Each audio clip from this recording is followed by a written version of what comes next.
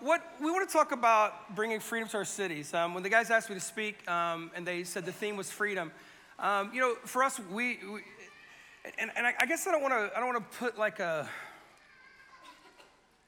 I guess my heart is just that I've got such a passion to see more than our churches renewed. I feel that we can get stuck at this place of renewal for our churches. And the thing is, as we renew, we want to see our churches renewed so they're released into our cities, because we want to see our cities renewed so they can be released into their destiny. Do you see that? Okay, because what our dream is not that our churches are filled with people. Our dream is that our cities are filled with hope. Now, our churches may be filled with people in the pursuit of that dream. However, the end goal of the gospel is not filled churches. It is cities filled with hope, cities filled with salvation, cities filled with the fullness of the redemption, restoration story of Jesus Christ. And the Bible starts in a garden and it ends in a city. And that is something that strikes me again and again and again. And we've just finished up a series on the book of Acts.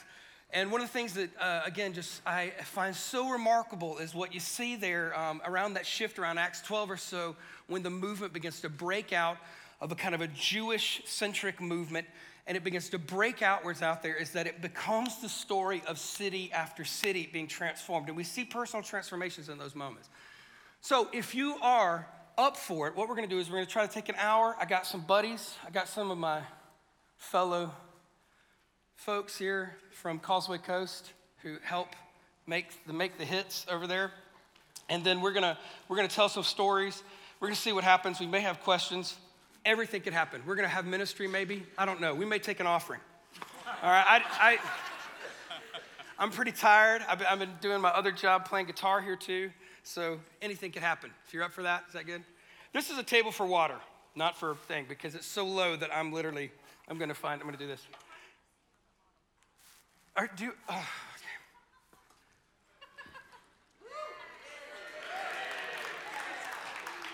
Good afternoon. I have a word for you today. No, okay. I think I do have a word for you. Let me just ask you these questions first off, friends, okay? Do you want freedom for your city? And I don't mean do we want to resource our churches from our cities. Do we want freedom for our city? I don't mean do we want to see our churches successful in a city. I mean, do we truly want freedom for our cities? Because if the people of Jesus are who they're called to be, then what we are doing is we are rewriting the story of destiny over cities. We are not built to just rewrite the story of destiny over individual human lives. We are built to rewrite and disciple nations, because that was the call that Jesus left us with. So just quickly, if we could look at that from Matthew 28. Matthew 28:18. Jesus came to them and said, and actually, let me pull that scripture up, because the context of it is so crazy. And here we go. Ooh, I'm on the iPad today. I know the Bible comes in a book form as well, but here we go. The end of chapter 28. Then the 11 disciples went to Galilee, to the mountain where Jesus had told them to go. And verse 17 always catches my heart. When they saw him, they worshiped him, but some doubted. And that's like the most unassuming introduction to the Great Commission of the world, isn't it? When they saw him, they worshiped him. Now the Great Commission, but instead, and always when you're reading the Bible, instead of just going, what happened, you have to go, why did they include that happened, right?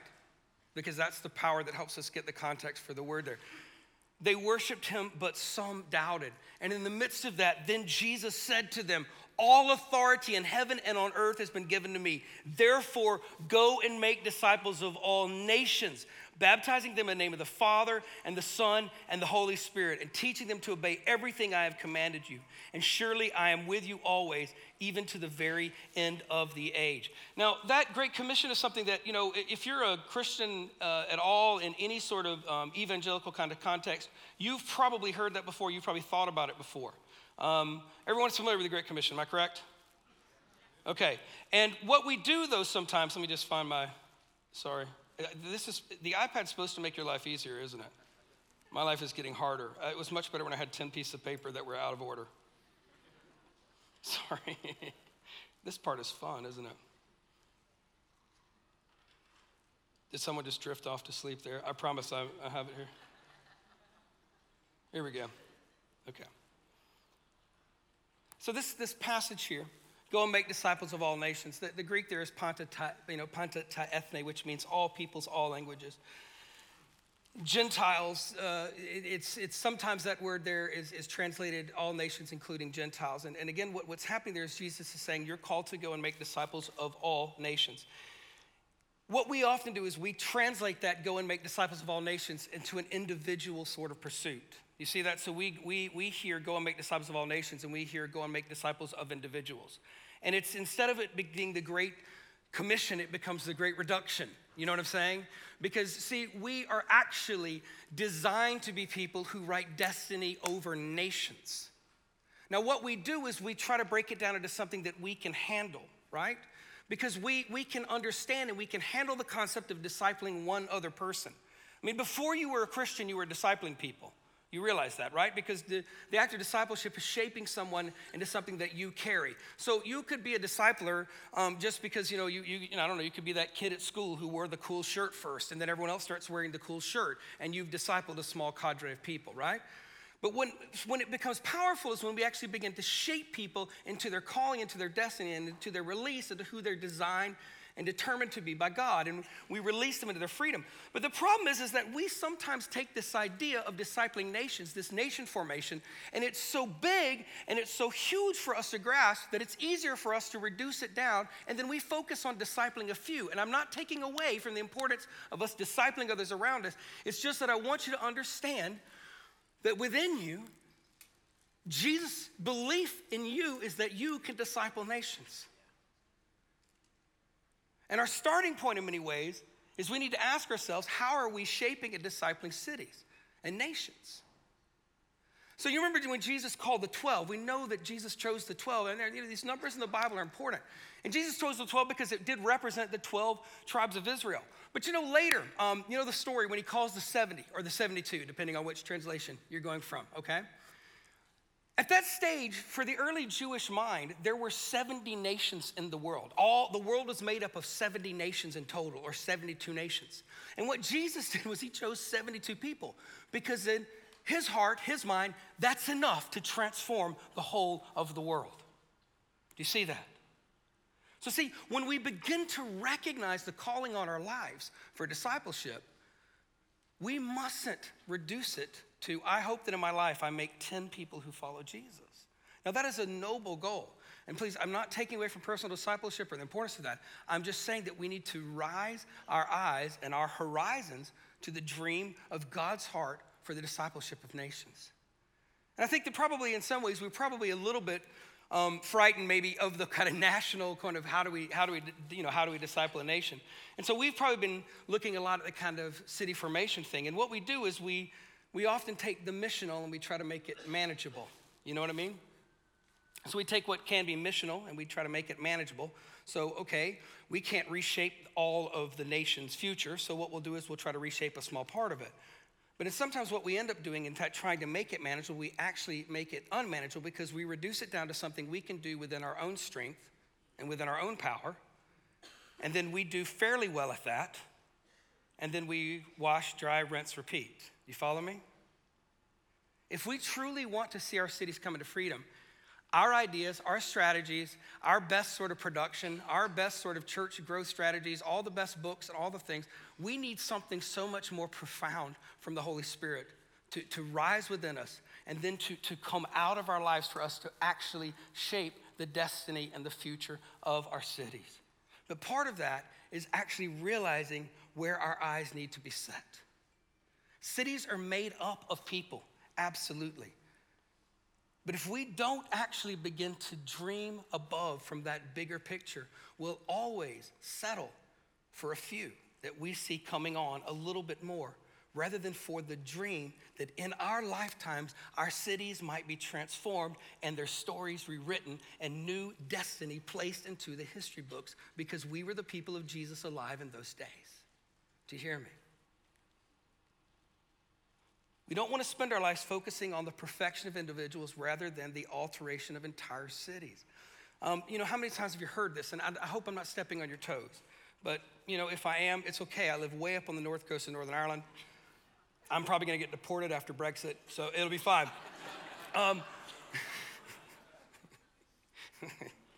That's not completely true. I don't know, it may be true. None of us knows what's going to happen. So anyway, how many of you heard this sort of thing where like you run something and it took a huge amount of effort or whatever, and everyone poured their hearts out, and like maybe 10 people showed up, and everyone was like, ugh. And there's someone, and well-meaning goes, well, if one person was touched, it's all worth it. Now, there's a beautiful sentiment there. But here's what I want to say, okay? What have we been saved and revived for? If not to see a new destiny, a new redemption story rewritten over our history, over our time and our city, our nation at this time, then what are we still here for, right? When we talk about saving souls, I always ask, after we've saved all the souls, what are we going to do with the bodies, right? Do you understand what I'm saying? I'm not trying to be provocative. I'm just asking, why have we been redeemed? Obviously, there's this incredible, the beauty of it is that we have been reconnected with our Creator. But then this thing that erupts within us is that we have this wonderful privilege of reconnecting our world around us to every daughter reconnected to their father, every son reconnected to his father. And cities are sons and daughters waiting for reconnection, waiting for a new story of hope to be written over them. And that's why we mustn't settle to try that. This saturation one-by-one model is problematic because what it does is it makes us go into more of an introspective model rather than an expansion model. You know what I mean? Discipleship, like if we do a lot of one-on-one discipleship, that kind of thing, and again, please hear me, I'm not knocking one-on-one discipleship. It's just that it is often a slightly more introspective model. Do you hear me? Would you agree with me? You guys, anyone been involved in discipleship in here? People are like, well, I was, but I'm not now. You've made it sound so terrible.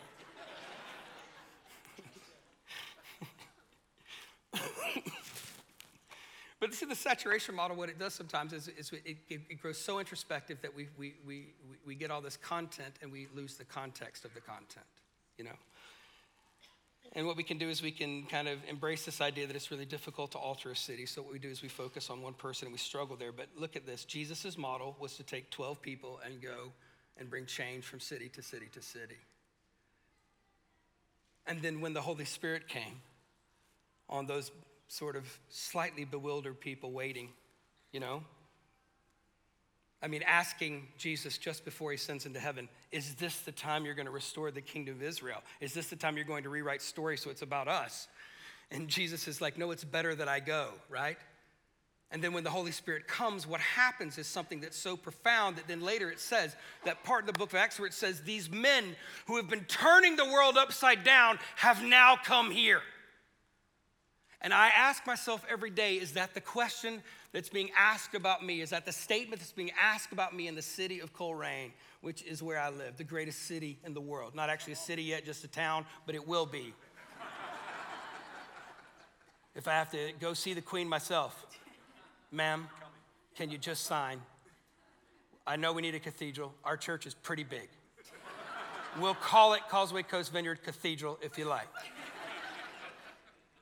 But I dream every day of Coleraine being proclaimed a city, partly because in that dream for me is this idea that what we can actually do is we can participate in the hope of Christ, that history can be written in our day, and that we are not simply managing our time. When John said that we can spend these years managing the decline of I just was like, everything in me just went, But something deeper rose within me that says, no, in my time, we're actually going to be the people who they say these people who have turned the world upside down and are turning the world upside down have now come here. And the story of our city is actually that we can actually walk in that kingdom mindset where we actually recognize that the world is actually upside down and we're making it right side up. Rewriting the story. The passage in 1 Corinthians 15, Paul actually talks about it where he says, he will reign until his enemies are his footstool. And you know that passage? Does that sound familiar? Book Corinthians. People know about that book? Paul, he wrote it to these guys in Corinth. Okay, sorry. I am tired. He will reign until his enemies are his footstools. It's not that Jesus makes his enemies his footstools and then he reigns. He reigns until his enemies are his footstool. And the way that I see that is that we don't wait until our cities turn to Jesus and then we say, now here's what the city should look like. We say, here's what the city looks like until the city looks like Jesus is the Lord of the city.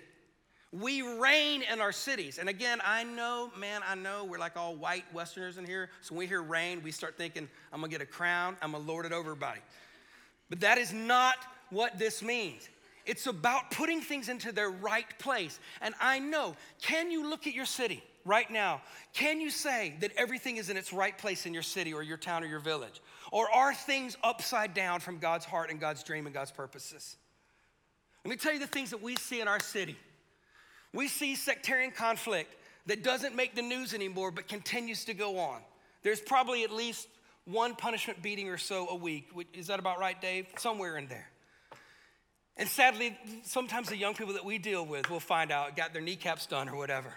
That is not God's dream. It's an upside down. It needs to be made right side up. And we can either wait till that's made right and act like that's when we step in, or we can reign as the people of Jesus who bring destinies to cities until punishment beatings cease. Women are inordinately abused where we live on the north coast of Northern Ireland. Spousal abuse is overly high. And sexual trafficking is at a disproportionately high level. We can either say we are the people who have a responsibility to make that right side up, or we can wait and hope that one day it will be right side up and then there'll be a good environment for us to grow a bigger church. Do you see what I'm saying? Okay? We are the people. We don't wait until the city bows and then we rule. We rule until the city bows. And again, hear my language on that. I'm using the biblical language there, but the intention of that is not that we lord it over. Because he came came to serve. So if there's a way that I could put it, and Alan used to say it this way so well, we want to wash the feet of our city. Any dream of seeing our city released into freedom begins with us saying, where does my city need its feet washed? Where does it need its brokenness healed? Where does it need its needs met? And any journey of seeing a city transformed into God's dream begins with a journey of listening and observing and hearing from the Holy Spirit. It always begins in that place. It begins in the place where we recognize that we were seeing so many young people either self-harming and we do. In Northern Ireland, the proportion of young people who commit suicide is higher than all of the rest of the UK. So I know that there's a principality of death that stands against cities, particularly Northern Ireland. And we know in Coleraine it's something that comes against us. So we then must go, how do we, the people who have dominion, because we are ruling and reigning with Jesus now, according to the scriptures, how do we then stand against that and write a new story of life where death was the story before? Do you follow me? Okay, good. All right, let's move on. We're gonna get some stories here in a second. Okay. The second thing we want to have to do is when we start thinking about how we're going to set our cities free and how we're going to walk our cities into freedom. And again,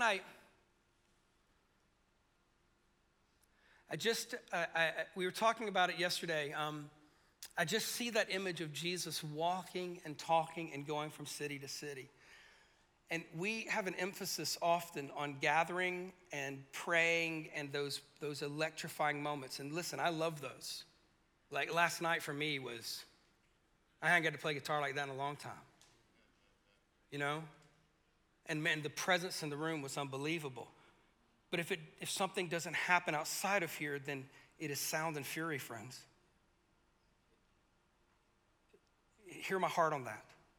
I long for those moments of that presence and that connection. But somewhere that has to break out of these places and become presence in our streets.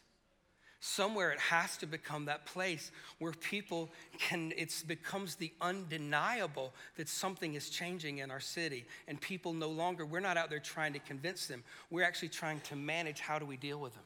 One of the number one questions I ask the church that I help lead is this: what will we do if God actually answers our prayers for a move?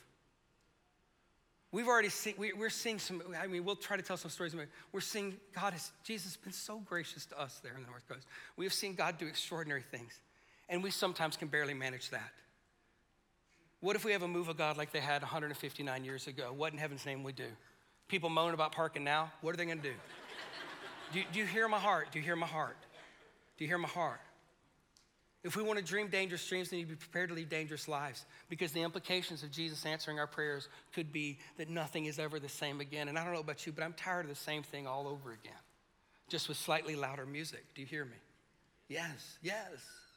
And we are a movement, a renewal movement, but we are a restoration people who have a unique calling in these days. We're not the only way. We're not the rightest way. We're just this. This is just the family we're in. And in this tribe and in this family, let it be known that what we want to see is our cities rewritten to stories of hope. The video last night just took me down over and over and over. Just the story of hope. How about the interview from that counselor? You know, the guy with the glasses, you know, they did the long, slow walk to the camera. Y'all saw that part, didn't you? Yeah. I was like, wow, how did they get that really posh guy to join the team? And then I realized he was a counselor. So it was cool. I was like, all right, we're still us. Okay, so part of it is this idea of that we need to come to this with a kingdom mindset, okay? So what I do is there's this kind of understanding, when we hear the word kingdom, we often interpret kingdom from a very medieval idea of like a fortress or a kind of a stronghold, that kind of thing, rather than the way that Jesus often talked about the kingdom. And I just want to read you this from Matthew 13, verse 31 through 33. This is a lovely one. Jesus told them another parable. The kingdom of heaven is like a mustard seed, which a man took and planted in his field. Though it is the smallest of all seeds, yet when it grows, it is the largest of the plants, and it becomes a tree, so that all the birds can come and perch in its branches. And man, I just live in that parable over and over when I pray for Coleraine, because I look at us and people, and I have to say, in our town, statistically, we connect with about 1 in 8 people in our area. That's about right, isn't it, guys? I'm real bad with numbers. We connect with somewhere between 1 to 1 and 1 to 1 million of everyone in our town, okay? I think it's about 1 in 8, all right? So we have a pretty wide reach, but we're about, say, 2,000 people, and we're in a place that's just Coleraine area is 56,000 people. So we are a drop in that bucket, aren't we? And in those moments, what you can do is we can either see ourselves way too big, and we can go, man, look at this. We got 2,000 people rolling up in here. Man, when you play on a Sunday morning, it's like playing in an arena, Or we can think of ourselves too small. And we can go, there's only 2,000 of us. Even with all of our combined efforts, how will we ever shape this city? And then I start thinking about this mustard seed parable again and again. It is the smallest of the seeds, but when it's planted, it grows up into this bush, it says, in one translation, a bush. And then it says, and in that bush, all the birds can take shelter. And that is the dream. That is the heart of what we are. We're planted in these places. I think about that little number 10 group. There's not that many, and they were like, there's 25 of us, And you think 25 people against all that. But that is the mustard seed that gets planted. And then when it grows, when we allow this kingdom mindset to permeate us, and we go, look, this is what we are. We're this tiny thing that gets planted, but we are not tiny on the inside. We got like big God for little people, big dreams for little people. And when it grows, it sprouts out of this thing that all the birds can take shelter of.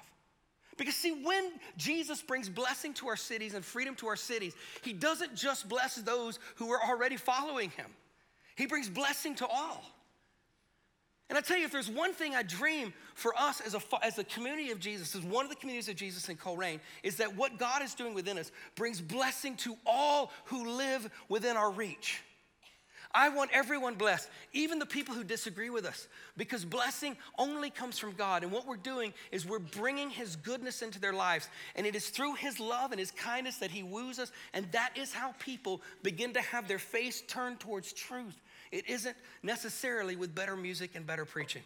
In fact, it's often not, I should say. Although I think we should have better music and better preaching too. But that's my other seminar, which they didn't let me do. Okay.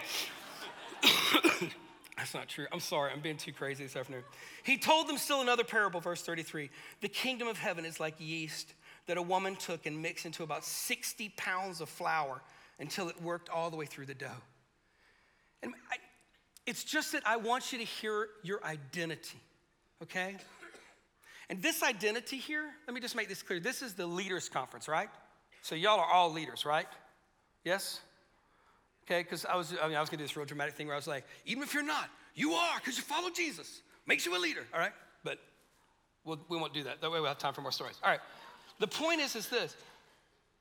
Clearly you know that. But here's the thing. If you don't understand that identity, how will you ever get the people that you're leading to understand their identity, that they are like that yeast? And when you think about 60 pounds of flour, that's a big loaf of bread. I'm not a bread maker, but 60 pounds sounds excessive, right? Anybody make bread in here? Anyone? Loads of people, loads of men. Look, man, you guys are like we're bakers. Okay, I mean, how does a pound of flour, how big of a loaf does that make? They make two, it doesn't make a loaf, it makes 2 loaves, fool. A bit like that big. There's a man in the back going like this. All right, 60 pounds, right? Okay, so if you're making a big giant loaf like this, how much yeast do you have to put in? Well, I don't know what he said, but I'm going to say, I think he said just a wee bit. You just take a wee bit. I'll tell you what you do, Father, a wee bit of it. All right, sorry. Okay, it's just this wee bit of yeast, but the thing is that the potency of the yeast then works its way through the dough. And here's the question we've got to ask ourselves in this. Do we have that kingdom identity on ourselves that we recognize the potency of what we're carrying? If we don't recognize our identity, then what we'll always do is we'll settle for seeing a few people follow Jesus slightly better, and people maybe stop looking at porn at church. Well, not at church, but you know what I mean, your church members. Sorry, I'm not trying to make light of that. I'm just saying that what are we settling for?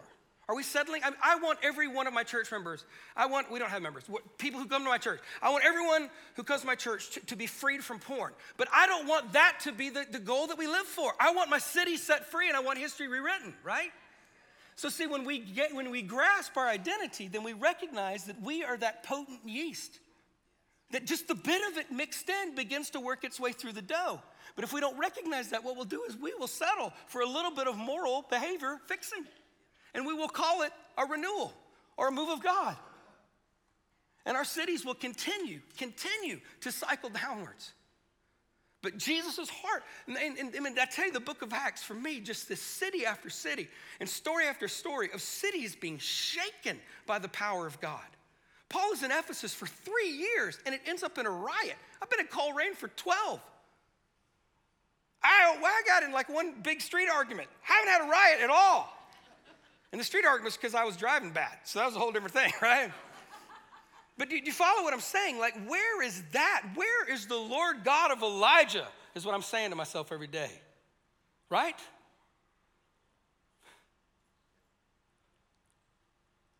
I want to see the city shaken. And I don't mean shaken in fear. I mean shaken with hope. I want to watch those people who are making enough money to just keep working. Wake up in the morning and something comes alive with them that says, I am alive because I am part of a bigger story of hope and I am loved and I have been bought with a price. And that goes into every area of my life. I raise my children differently. We educate differently. We own this city differently. We don't look to the city to provide to us. We look to what we provide to the city. And it can't be a church dream. It's a God dream and it's a city dream. And when it becomes city dreams, then it becomes nation dreams. And then our nation's course becomes a different story again.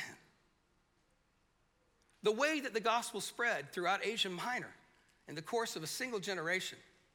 Do you ever think about how crazy that is? That the gospel went that far, that quickly with people who did not have iPhones and could not get on planes, had donkeys and wrote letters. They understood something that we are grasping at, I fear, sometimes, and it's a kingdom identity. Let me say this. I felt this for you. The power of the yeast, the power of the mustard seed, is the power of the small, but the anointed and called. The power of the small, anointed and called with authority. See, even today, you may go, oh, I just can't come up with one more strategy. And I just would say to you, good, enough strategies. Walk into your identity. Embrace the authority. And the strategies fall out of you. And it's not about strategy anymore, it's about Jesus. And it's about reshaping every single piece of our story. Time. Woo! Okay. All right. Let's talk a few other things. Okay. I want to talk about scale. Okay. When you begin to dream city-sized dreams, scale it. The beautiful thing about transformation is that it can always scale up. you know? That's the beautiful thing. So for us, when we begin to recognize that our city was in need and that we were facing in the aftermath of the economic crisis, Colerain took a real nosedive. And we recognized that for the first time, people were actually hungry in our city. We simply went, what can we do? Now, at that stage, we have an incredible compassion ministry now. We started the first food bank in Northern Ireland. We're the second largest social services provider on the North Coast. Is that right, Dave? That is right. I keep looking at Dave for fact checking. Yeah, Dave's like, hey, if you say it, it must be true. Okay, but the way that stuff started was it started with us doing that kind of Moses question, you know? What do the people need? What's in our hand, right? Because, you know, it's like the Egypt question, right? They're in slavery in Egypt. What do people need? People need to be free. What's in my hand? Well, I got this stick, right? And so what we did is we got this little room where we meet for worship. I mean, we were meeting in a place called Dunn's. It was an abandoned department store, really, wasn't it? It was Dunn. Yeah, it was a prophetic name. We loved that place, though, man. Incredible. It rains in Ireland, y'all may have heard. And it leaked when it rained. So it's pretty much every Sunday. People could get baptized just by sitting in the right seat. If someone was getting a particularly potent drip, I would just be like, Father, Son, Holy Spirit, boom. And then I'd say, we'll dunk you fully later, because I may be Irish now, but I started Baptist. All right. We just began to go, what does our city need? We had a tiny little room off the side. We used to meet and pray before we led worship or led the meetings. And we were like, hey, I bet we could all collect food. So we started just collecting food. And we didn't have a plan. We didn't know what we were doing.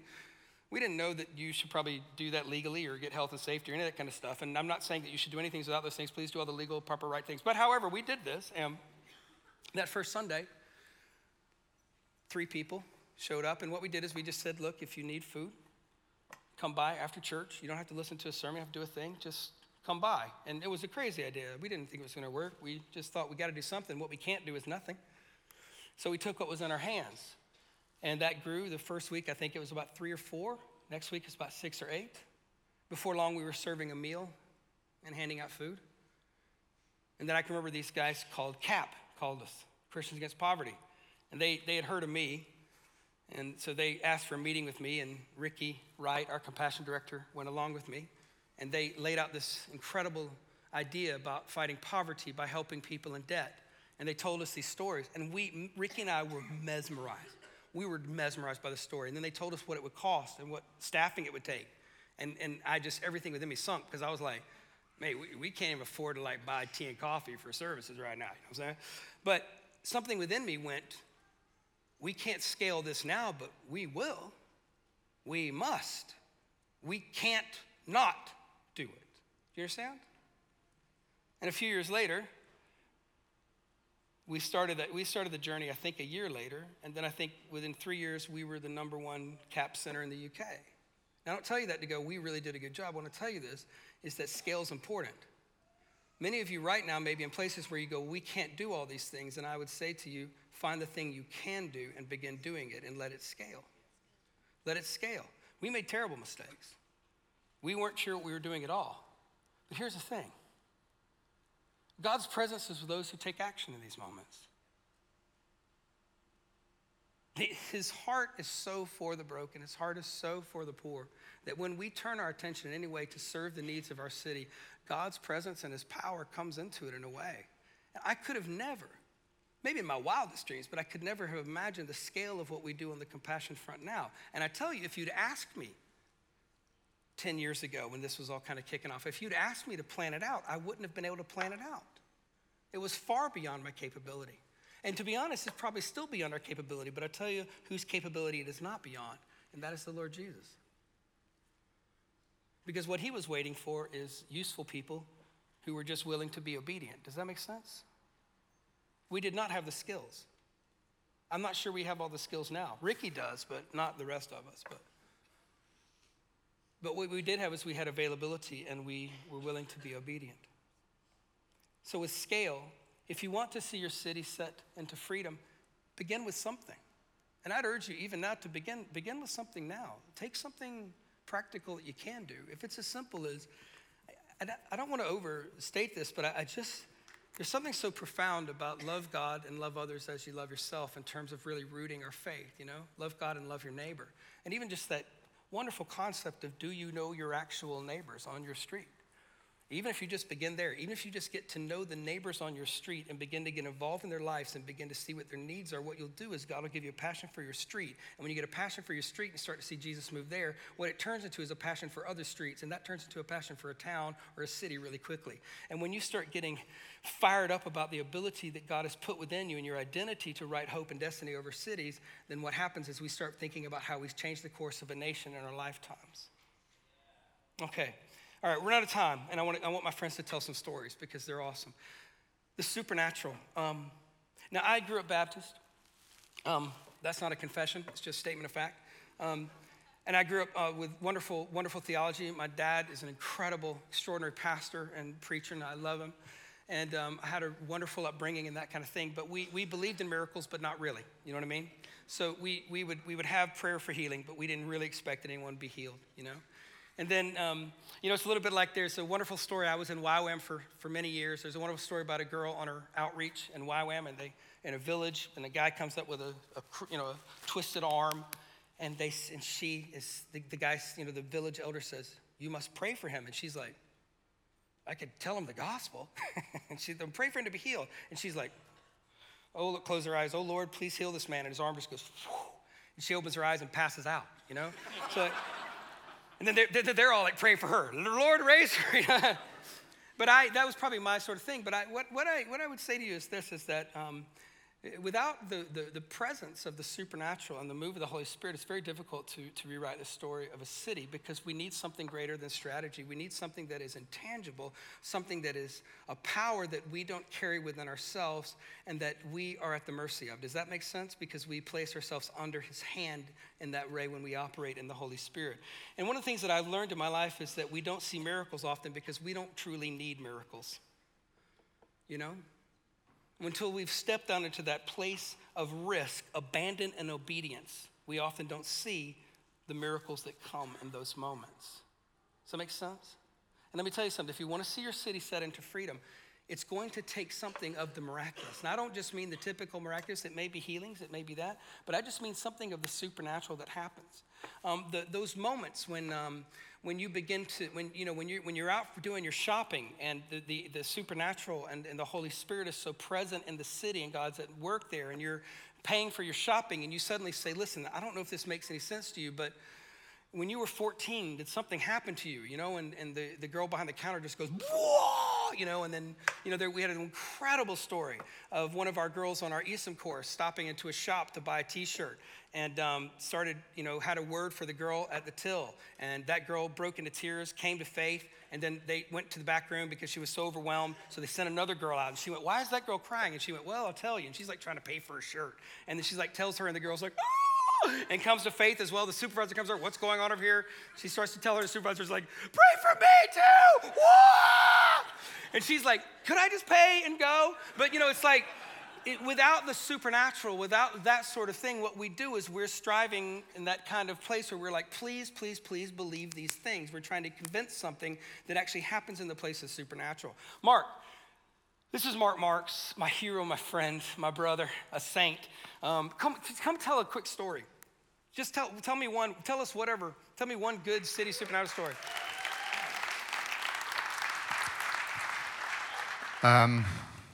Thanks, Trey. Hard to tell one quick story. We have to, because they're going to kick us out of here. Okay. I won't tell you a story about Coleraine. Coleraine is full of the presence of God. So many amazing things are happening there. But, I have the privilege of pioneering a ministry called Healing on the Streets. And basically, if you saw it was a banner that says healing. We lay some chairs out. We invite people to come and take a seat. We pray for them. We show them the love of Jesus. We kneel to pray. It's like washing the feet of our community.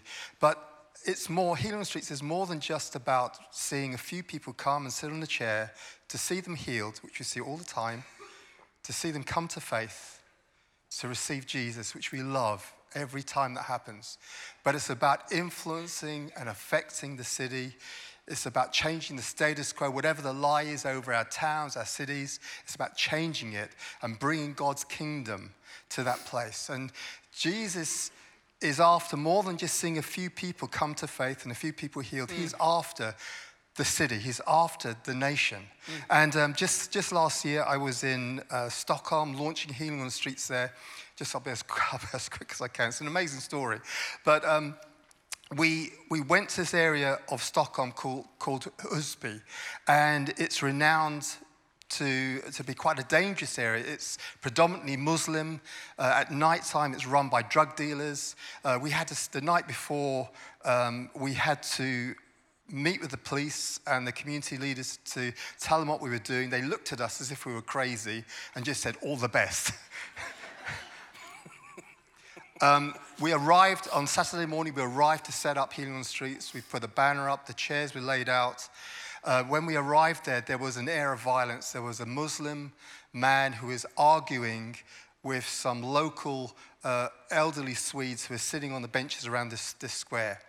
And it became violent, and they started to fight. And as we were setting up, this Muslim guy, he was really angry, then turned his attention to us, and he started to verbally abuse some of the women on our team. They just showed him the love of Jesus. Anyway, he was really angry. He stormed off. The atmosphere on that square was totally contrary to what we were wanting to bring. And I want to say this, without the presence of God, nothing will happen. See, Good, Mark. the promise of God to his people is this: my presence will go with you and I will give you rest. Exodus 33 verse 14. We are carriers of divine presence. We are a royal priesthood. The Holy Spirit dwells within us. We are the ones that can make the difference and the change as we carry his presence into the impossible place. And it just needs us to step by faith into that place and then to stand firm. We went there, we set up, after this man went away, which we were grateful because, the air of violence he was bringing, he disappeared. We set up, we knelt on the ground. And what we did, we began to lean into his presence. Without the presence of God, nothing will happen. And soon we began to feel his presence as the Holy Spirit began to flow from within us. Out of our innermost being will flow rivers of living water. Through us spreads everywhere the fragrance of the knowledge of Christ Jesus. To the one who's perishing, we are the smell of death. To the one who's being saved, we are the fragrance of life. And soon the whole area was flooded with the beautiful presence of the Holy Spirit. As Muslims were walking through the square, they were going, meaning they were feeling his presence, tangibly feeling his presence on the streets. People, all Muslims, started to come to the chair. One man came, he sat on the chair, he had an injured ankle. The Lord healed him. Beautiful. We have words of knowledge for him. He said, do you know me? We said, no, we don't. How do you know this? We began to tell him it was Jesus who knows everything about him. He said, tell me more. So we did. And he said, now you're scaring me. He got up, completely shocked, stood to one side. Another man came who needed an operation on his shoulder. We prayed for him.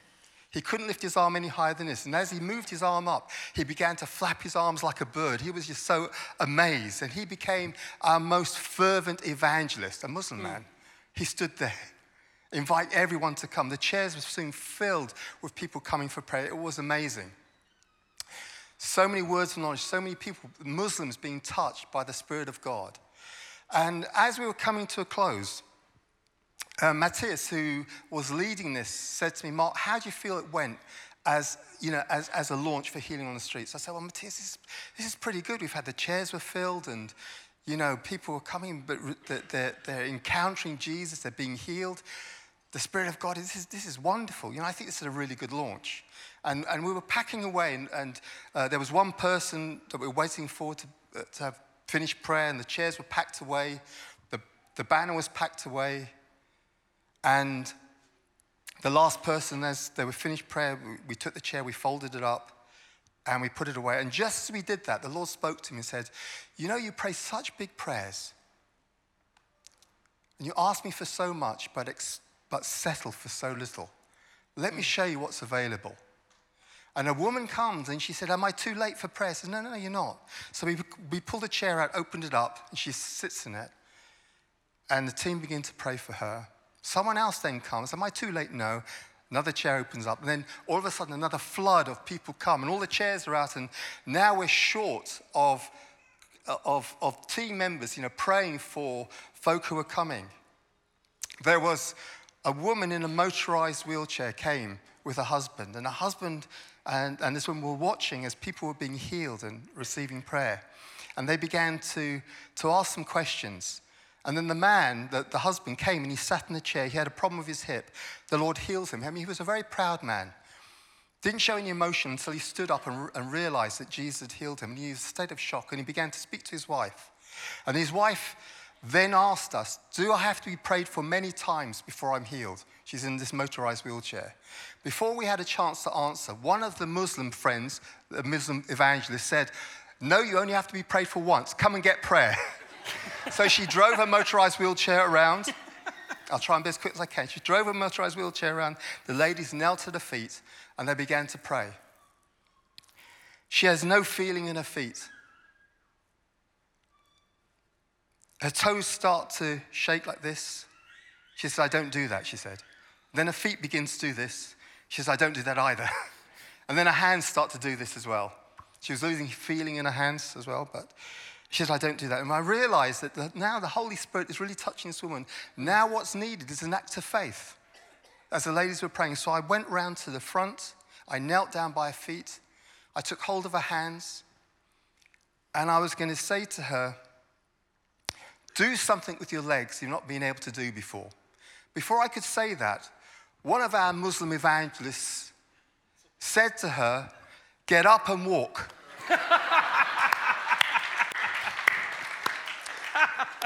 That wasn't translated for me, so I didn't know what he had said to her, but she let go of my hands, she leant forward, pushed the footrests away, got up, and began to walk towards her husband, who was sitting on one of the benches across the way. As she walked across the square, and her husband saw his wife walking towards her, he burst into tears. And when she turned around and came back, she said, I don't need my motorized wheelchair anymore, but I'm going to have to drive it home. And it was just showing what is available. There's so much more available. If his presence is there, without his presence, nothing will happen. So I could go on. It's good, man. Go see Mark's. Mark, you have a seminar today, don't you? You have a seminar today. Go to Mark's seminar.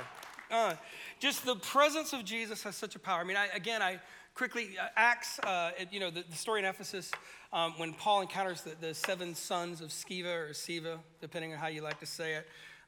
These guys who are trying to kind of do this sort of, casting out using the name of Paul and Jesus, and they're trying to cast demons out of this one guy, and the demon answers them and says, I know Jesus and I know Paul. Who the heck are you? And then just beats them up, and they run out naked and bleeding, And then what I love is this. When news of this spread, the name of Jesus was held in high regard. And then the city's economy begins to change because the presence and the power of Jesus has been demonstrated in the city. And it says all those things of witchcraft were brought. And I think it's 20,000 days' wages were burnt because they were things of witchcraft and evil. And it begins that turn towards the whole economy of Ephesus being turned right side up from being upside down based on the sale of idols and immorality. Why? Because the power and the presence of Jesus in the city square and in the streets. We want to be moving in power in this way. And again, I just want to say, if you're not seeing miracles, step out into that risk place even more. Okay, let's move on really quickly. We're going to try to rapid fire because I want to make sure that you get to hear from other friends as too. When we talk about city transformation, it is across all ages. And I just want Dave, I want you to come up and just tell us a couple stories. We've just been watching our young people. When I say young people, I mean their kids really.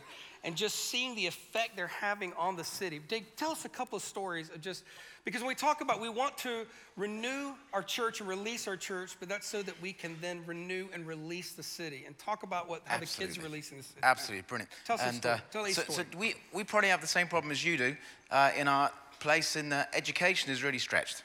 Okay, and so we thought, how can we help education? And one of the ways we did was a number of years ago, I just nervously, because I was terrified of schools, called a school and basically said, how can we help? That was about 10 years ago. Okay, it's slow, right? This stuff takes faithfulness and graft and courage, okay? Yesterday, I'm going to be fairly quick, I heard 2 stories. And Mark broke a rule. We normally have a rule in our place that you're not allowed to tell a story if it's more than a week old. but we'll forgive you because it was incredible. Yesterday, I hear two stories. Well, no, actually, first thing was this. A school tried to contact me to ask me for my spiritual advice over an issue that they were having, right? And that's simply because I've pitched up faithfully and probably led lots of their kids from their school with my teams to Jesus over the years. And now they're coming to the church. Do you know, Ephesians 1, at the end of Ephesians 1, in the Message, it says this, that the church is not on the periphery of the world is on the periphery of the church. Trey's right, we have an identity problem. We really do. And the other story from yesterday was this. I heard a story of an 8-year-old girl who wrote a letter to her principal. This is a brilliant idea. I'm going to get all the kids to do this. You should get your kids to do this too. She wrote a letter to her principal, and in the letter it simply said this: why, at the end of assembly, do you not ask the children if they want to open their hearts to Jesus? Okay? This gentleman is a Baptist man, and he'd never seen anything like this before, so he called the 8-year-old girl into his office, and he was deeply, deeply touched. Do you know, yesterday's John's speaking in the morning about encouragement. This guy was super encouraged by this 8-year-old. He tells her that for one reason or another he can't do that, but he did say, one day I'll get you to do it. How cool is that? And so time and time again we hear stories of kids leading their friends to Jesus. Can I tell another quick one just from last week? This is just last week too, within the rules. Again, another thing that we have in our town is old folks' homes. Oh, well, no, they don't call them old folks' homes. Nursing homes. You're not allowed to call an old folk. They don't like it. Okay, so we decided, and we want to create environments for our kids to experience the kingdom of heaven. Yeah. So we thought, let's visit a nursing home, or let's call a nursing home up first, find out if we can do it, and actually ask them what would they like us to do. So we had a suggestion of maybe we could do a quiz, thinking that residents might like to do a quiz. And they said, yeah, that would be lovely. And you know, can we bring children with us? And that's even better. You know, there's a big TV show at the minute about bringing children to older folk. And so we did, and we put it out to about 25 parents to see if they wanted to bring their kids. Now this is never think that because of Course of Coast Vineyard, we win all the time. 4 kids turned up, right? And it is small beginnings sometimes. 4 kids showed up, and some of us from the kids team. And we did the quiz, and there was quite a lot of dementia in the room, so it was interesting. But the kids were sort of smarter than some of the older folk. And then we sang 3 songs. We sang Jesus Loves Me, This I Know. We sang another one, and then that song, Oh, the Overwhelming Never. Do you know that one? Reckless Love. It's called Reckless Love. Is it called Reckless Love? Yes, that's great, man. That's Thanks, very good. Your rendition of it was and out of the corner of my eye, as these kids are singing this song to the track, right, so it's not too bad, to the track, I see this lady at the door. This lady looks like she's just had the rough end of life on her, but she doesn't look like a resident, and she doesn't look like a nurse. And so at the end, we finish the song, and I say to the kids, guys, why don't you go and talk to the folk? So the kids really bravely go and talk to the folk. This frail woman in her mid-50s, very small, looks undernourished, just tough life. She comes up to me and she says, would you mind if I have a word with you? And I'm like, no, what is it? And I had to bend down, and I'm not overly tall. And she said, my mother is upstairs. She took a stroke 6 months ago, and she's paralyzed. She can't move out of her bed, and no one else in my family wants to know. They don't want to visit her, and I feel this incredible weight and responsibility. And then she talked about how she'd had death in her family. Her sisters had died. And so I said to her, well, have you ever been to church? And she's like, no. And I'm like, do you know that Jesus loves you? And she said, no. And so we said, and at this point I grabbed one of the ladies from the team, and she came over. And we just said, can we pray for you? And she's just said yes. So we prayed with her. And then afterwards, with these kids watching, we led this woman to Jesus. Do you know, And it was because we made ourselves available. And I want kids to see that, and I want this generation to know who they are, to know that the church is at the center of the world. Do you know what I mean? And for too long, guys, we have felt like we are the odd ones on the periphery. It's not true. We have the solution to the problems in our towns and cities. We just need to be a little bit more courageous. And my hope is that we see a generation raised up, because it's much harder for us to find courage. This generation coming through will be a generation that doesn't struggle with the things that we struggle with. Yeah, Thanks, Ray. good, man.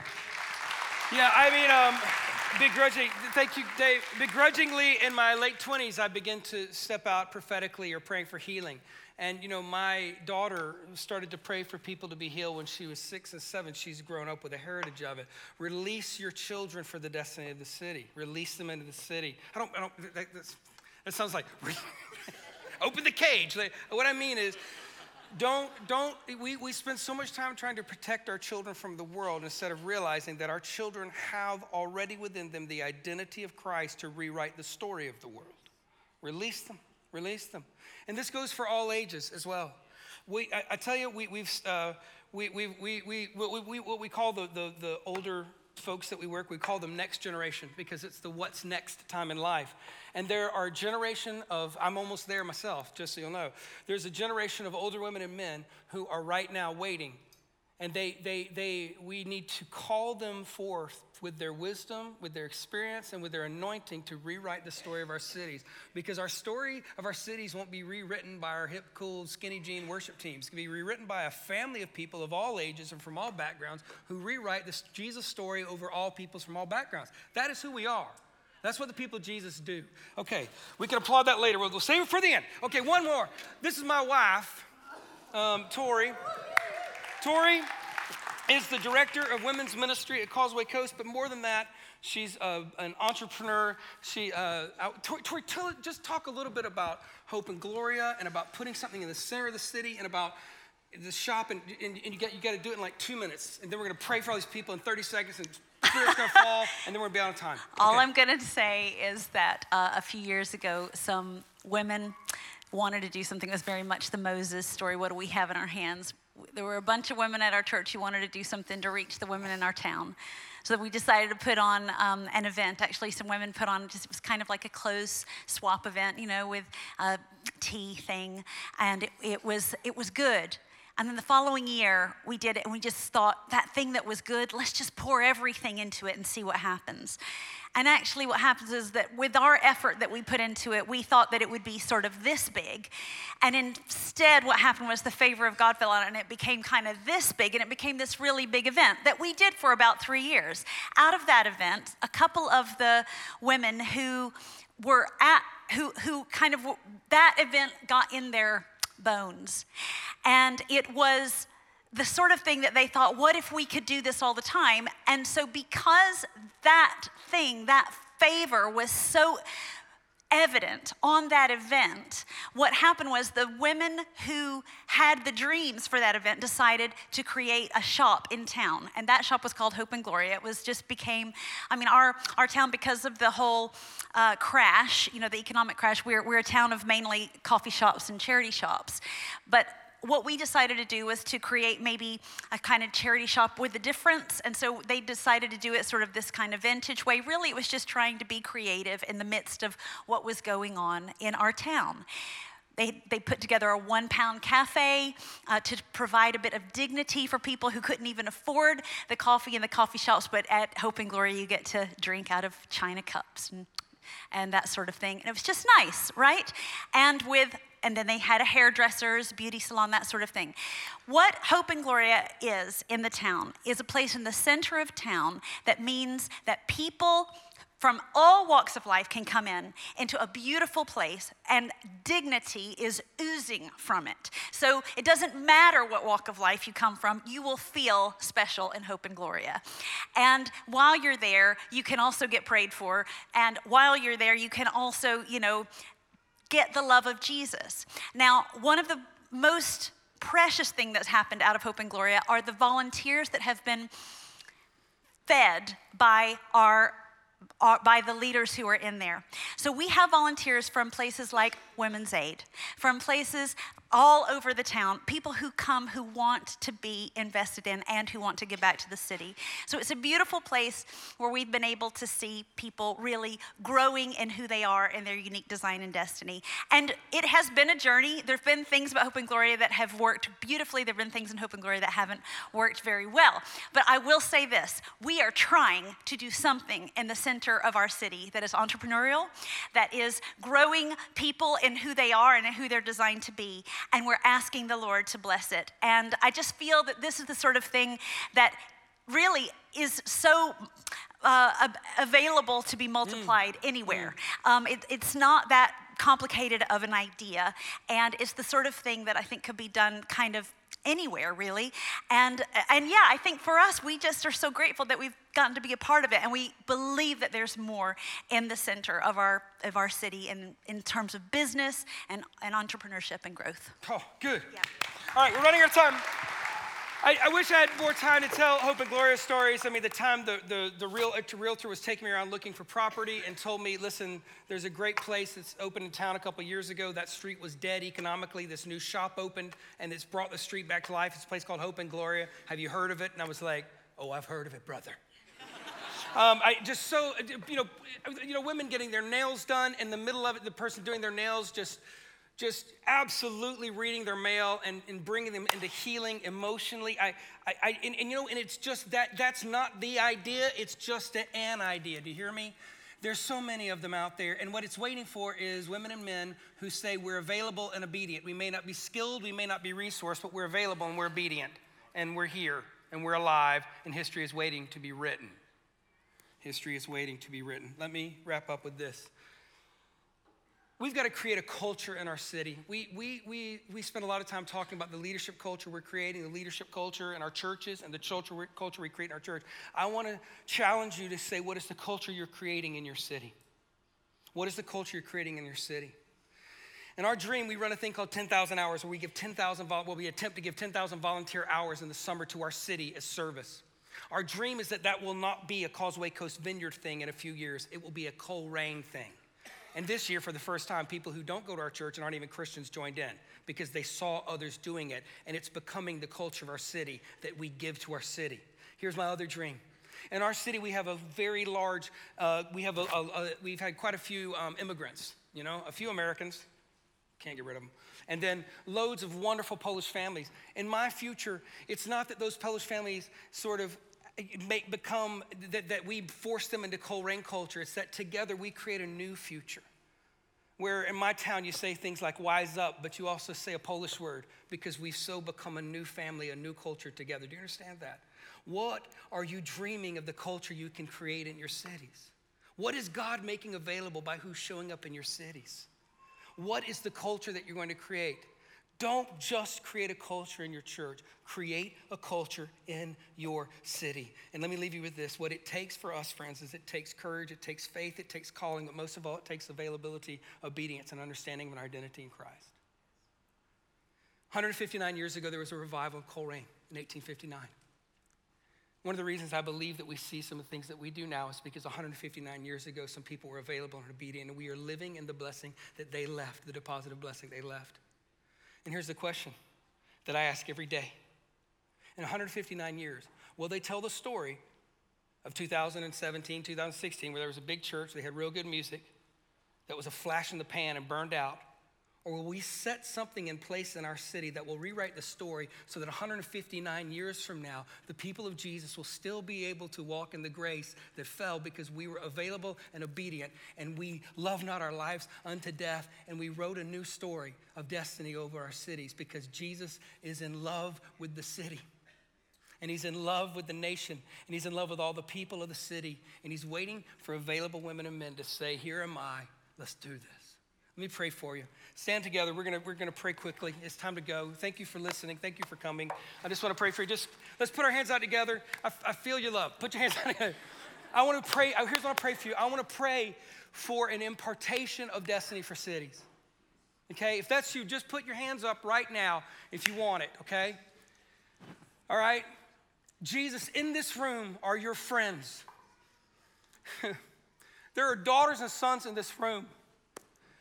Jesus, let the revelation of their identity as disciples of nations come in a new sense right now into their hearts and lives. We pray a release of that in the name of Jesus. I pray for a new filling of the Holy Spirit. I pray for courage. I pray for perseverance, for the grit that says when we don't see it, we still look for you, Jesus. For the hope that rises from the dust time and time again, because there is a treasure buried in the city, and we will sell our lives to see the city treasure realized. And so we pray for release over every village and every town and every city in this room. For every church that's located in any of those places, we pray not that you'd fill those churches with people, but that you'd fill those cities with hope. That you'd fill lives with destiny, and that you would rewrite a new story of hope over each and every town, village, hamlet, city, nation that's represented in this room in the name of Jesus. And we say, your kingdom come, your will be done in the name of the Father, the Son, and the Holy Ghost. And together we say, amen. God bless you guys.